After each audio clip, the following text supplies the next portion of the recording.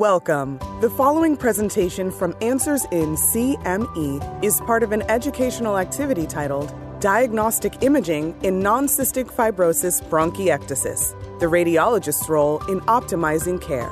To access the full program and supporting materials, please visit the activity URL in the episode description. This activity is supported by an educational grant from INSMED. The title of this activity is Diagnostic Imaging in Non-Cystic Fibrosis Bronchiectasis, the Radiologist's Role in Optimizing Care. My name is Ann O'Donnell. I'm the Chief of the Division of Pulmonary Critical Care and Sleep Medicine at Georgetown University Medical Center in Washington, D.C. To introduce you to non-cystic fibrosis bronchiectasis, I'm just going to use the terminology bronchiectasis going forward. The burden of non-cystic fibrosis bronchiectasis is more significant than previously thought. It's projected that greater than 4 million individuals older than 40 years have non-CF bronchiectasis in the U.S. About 75% of patients are 65 years or greater, and bronchiectasis frequently coexists with other chronic respiratory diseases. Up to about 72% of patients with severe COPD may have bronchiectasis on imaging, and up to 68% with severe or uncontrolled asthma are also found to have bronchiectatic changes on imaging studies. Bronchiectasis is associated with increased inflammation, exacerbations, and increased mortality. The burden of bronchiectasis is that exacerbations are actually fairly common. Over a 1-year period, about 2/3 of patients experience 1 or greater exacerbations, and about 1/3 have 3 or more exacerbations. About 30% of patients have 1 or more hospitalizations per year, and a smaller percentage, 10%, have 3 or more hospitalizations due to bronchiectasis exacerbations. One exacerbation predicts the occurrence of another and is associated with progressive lung damage, lung function decline, and higher mortality. Part of the reason to highlight earlier diagnosis and institution of treatment is to reduce the exacerbation burden and hopefully impact the prognosis of the disease. In terms of the impact on the patient's functioning, both the physical and mental quality of life, we know that disease severity, moderate to severe versus mild bronchiectasis, is associated with lower quality of life, as are frequent exacerbations. The frequent exacerbator is at risk for both more day-to-day symptoms and worse quality of life. Also, there's an association with frequent exacerbations and mental health issues like anxiety and depression. So early diagnosis and early initiation of treatment may actually improve the patient's quality of life as well. The progressive nature of non-cystic fibrosis bronchiectasis highlights the need for earlier diagnosis and initiation of treatment. In our next session, we'll review the radiologic criteria for making the diagnosis of bronchiectasis. Session 2 is recognizing the subtleties in non-cystic fibrosis bronchiectasis and the opportunities to advance care. There are certain key radiologic features that must be observed in order to diagnose non-cystic fibrosis bronchiectasis. On a high-resolution chest CT, we often see inner airway to artery diameter ratio of greater than 1 to 1.5, as illustrated in this slide. A second common finding is the outer airway to artery ratio greater than or equal to 1 to 1.5. That's imaged on this slice. The third chest CT finding is lack of tapering of the airways, and that's visible in this slice from the CT scan. A fourth radiologic finding on the high-resolution chest CT is visibility of airways in the peripheries of the lungs, which is something not seen in normal lungs. Other common radiologic findings on CT imaging include bronchial wall thickening, which is illustrated in the left-hand panel, mucus plugging in the peripheral airways, seen on the center panel, and tree and bud opacities on the right panel, which is indicative of mucus plugging in the small airways and bronchiolitis. The diagnosis of bronchiectasis beyond the radiologic criteria include the following clinical features. Most patients have two of the following: cough most days of the week, sputum production most days of the week, and a history of exacerbations. About 98% of patients with bronchiectasis have a chronic cough, and about 80% produce sputum on a regular basis. Some of the associated signs and symptoms include chronic rhinosinusitis in about 70% of these patients, dyspnea in about 60%, wheezing detected on physical exam in about 30%, and hemoptysis, which is a relatively uncommon phenomenon, but seen in roughly 18 to 30% of patients with bronchiectasis. In order to accurately diagnose bronchiectasis, in addition to key radiologic findings, certain clinical features must also be identified.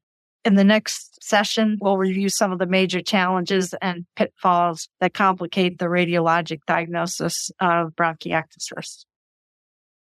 The cardinal symptoms and red flags to improve early diagnosis of non-cystic fibrosis bronchiectasis include key differential diagnoses based on imaging characteristics, other diagnostic challenges such as underlying pathogenesis that may complicate diagnosis, and potential diagnostic pitfalls. In addition to its crucial role in the diagnosis of bronchiectasis, imaging can sometimes help us narrow down the underlying cause of the disease. It's quite important to identify underlying etiology if there is one in these patients. There is a whole spectrum of etiologies that result in bronchiectasis, and each requires a unique therapeutic approach. Gastroesophageal reflux and aspiration, allergic bronchopulmonary aspergillosis, COPD and asthma, autoimmune diseases like rheumatoid arthritis and inflammatory bowel disease can cause bronchiectasis. Patients with chronic rhinosinusitis with hereditary disorders like primary ciliary dyskinesia, cystic fibrosis, alpha-1 antitrypsin deficiency can also develop bronchiectasis. And finally, immune deficiencies may result in bronchiectasis. There are still patients we consider to have idiopathic bronchiectasis, but it is important that underlying causes and associated conditions be investigated and ruled out in these patients.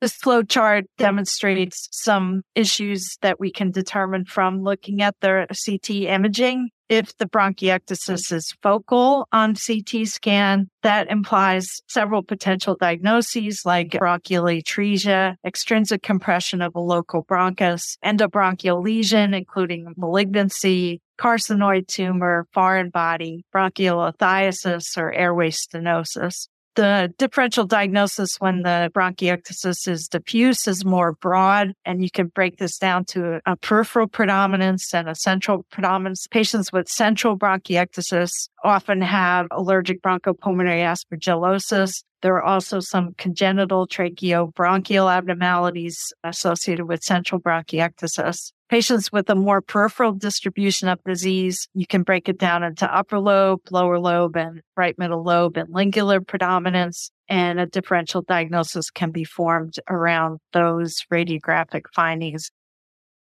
Some of the pitfalls in imaging interpretation include distinguishing reversible airway dilatation versus chronic bronchiectasis. It's also very important that traction bronchiectasis, which is seen in pulmonary fibrosis, be differentiated from the bronchiectasis we're discussing today. And the final radiologic point that's important to remember is that tree and bud opacities on CT imaging don't necessarily indicate a specific microbiologic etiology, but can be associated with a host of different microorganisms.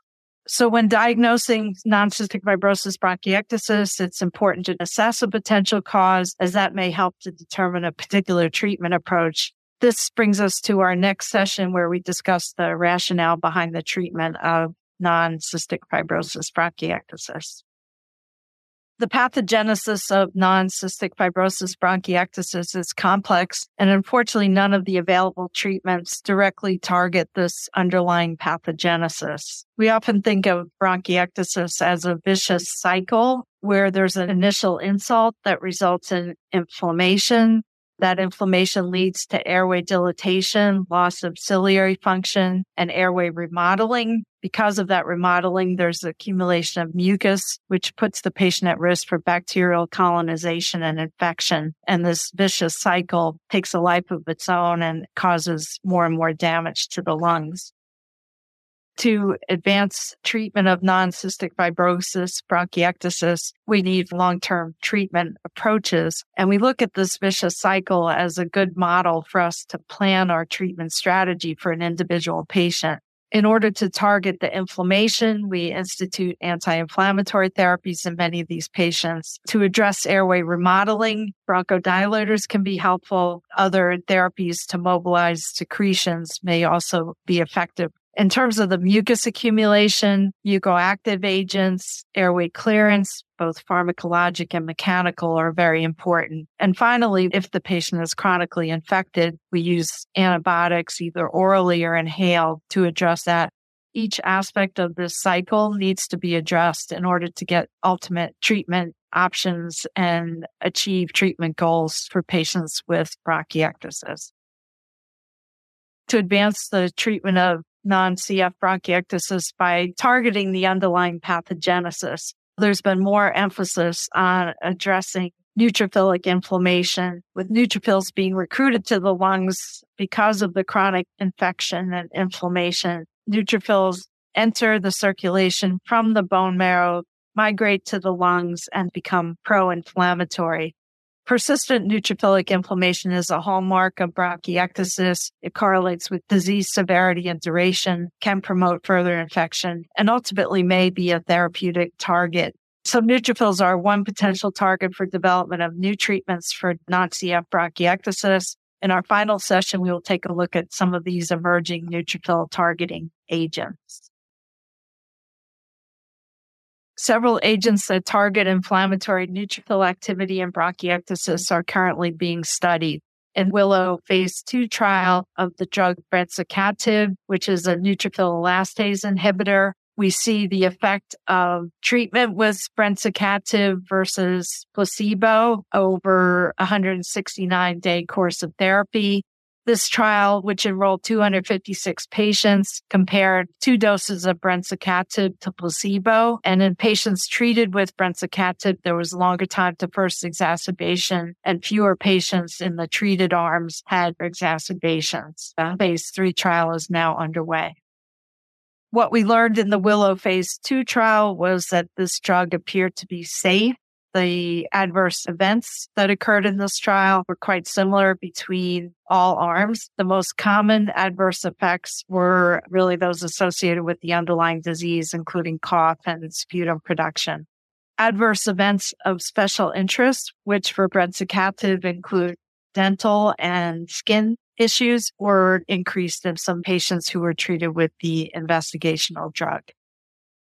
Another drug that's been looked at in a pilot phase 3 small trial is roflumilast versus placebo. And with roflumilast, there was no difference in the time to first exacerbation or the number of exacerbations in the treated arm. There was safety data from this trial that showed mild adverse effects in the roflumilast treated group, primarily gastrointestinal side effects.